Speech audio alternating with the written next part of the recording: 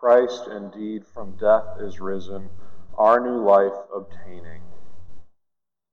The sequence which we are permitted or maybe asked to say the entirety of the Easter octave says that, those words.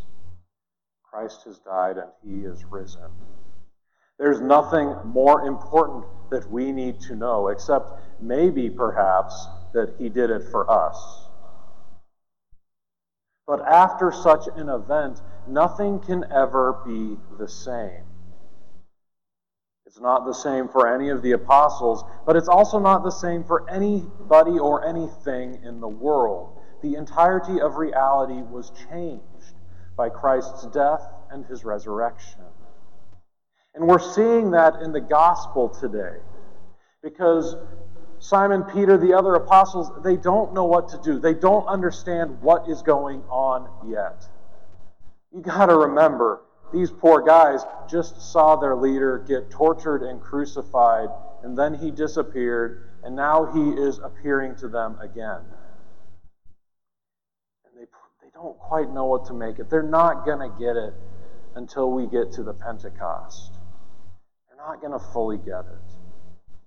Because even at the ascension, while they're having a better understanding, they're still grasping for things. But what is the lesson that they learned today in the gospel?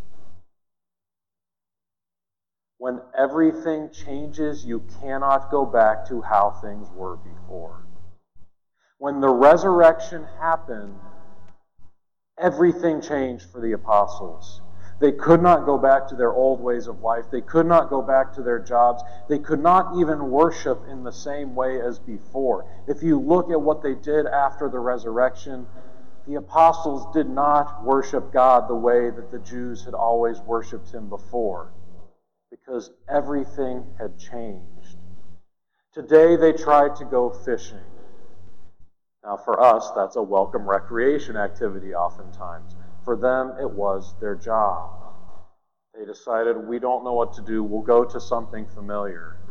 But it was fruitless. They caught nothing at night because they weren't being honest with themselves. They weren't saying, everything has changed. Jesus comes to teach them that lesson. He asks them, have they caught anything? They say no. He says, put your nets over here. You'll catch something. The nets almost break with all the fish that surely were not there 30 seconds before. Otherwise, these guys are professional fishermen. They know what they're doing, right? So they recognize that it's the Lord. And when they get to shore, they realize he's already got breakfast prepared for them, but yet he has given them even more. It's just like he said when he was on earth. No one who has sacrificed anything for my sake will not be repaid many times moreover.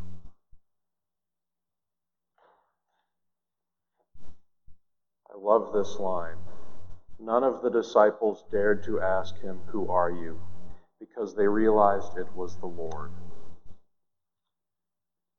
Brothers and sisters, let us always strive to find where the Lord is, so that we don't have to ask that question either, so that we can recognize the Lord, so that we're not like these Sadducees and these people that were confronting the apostles in the first reading today.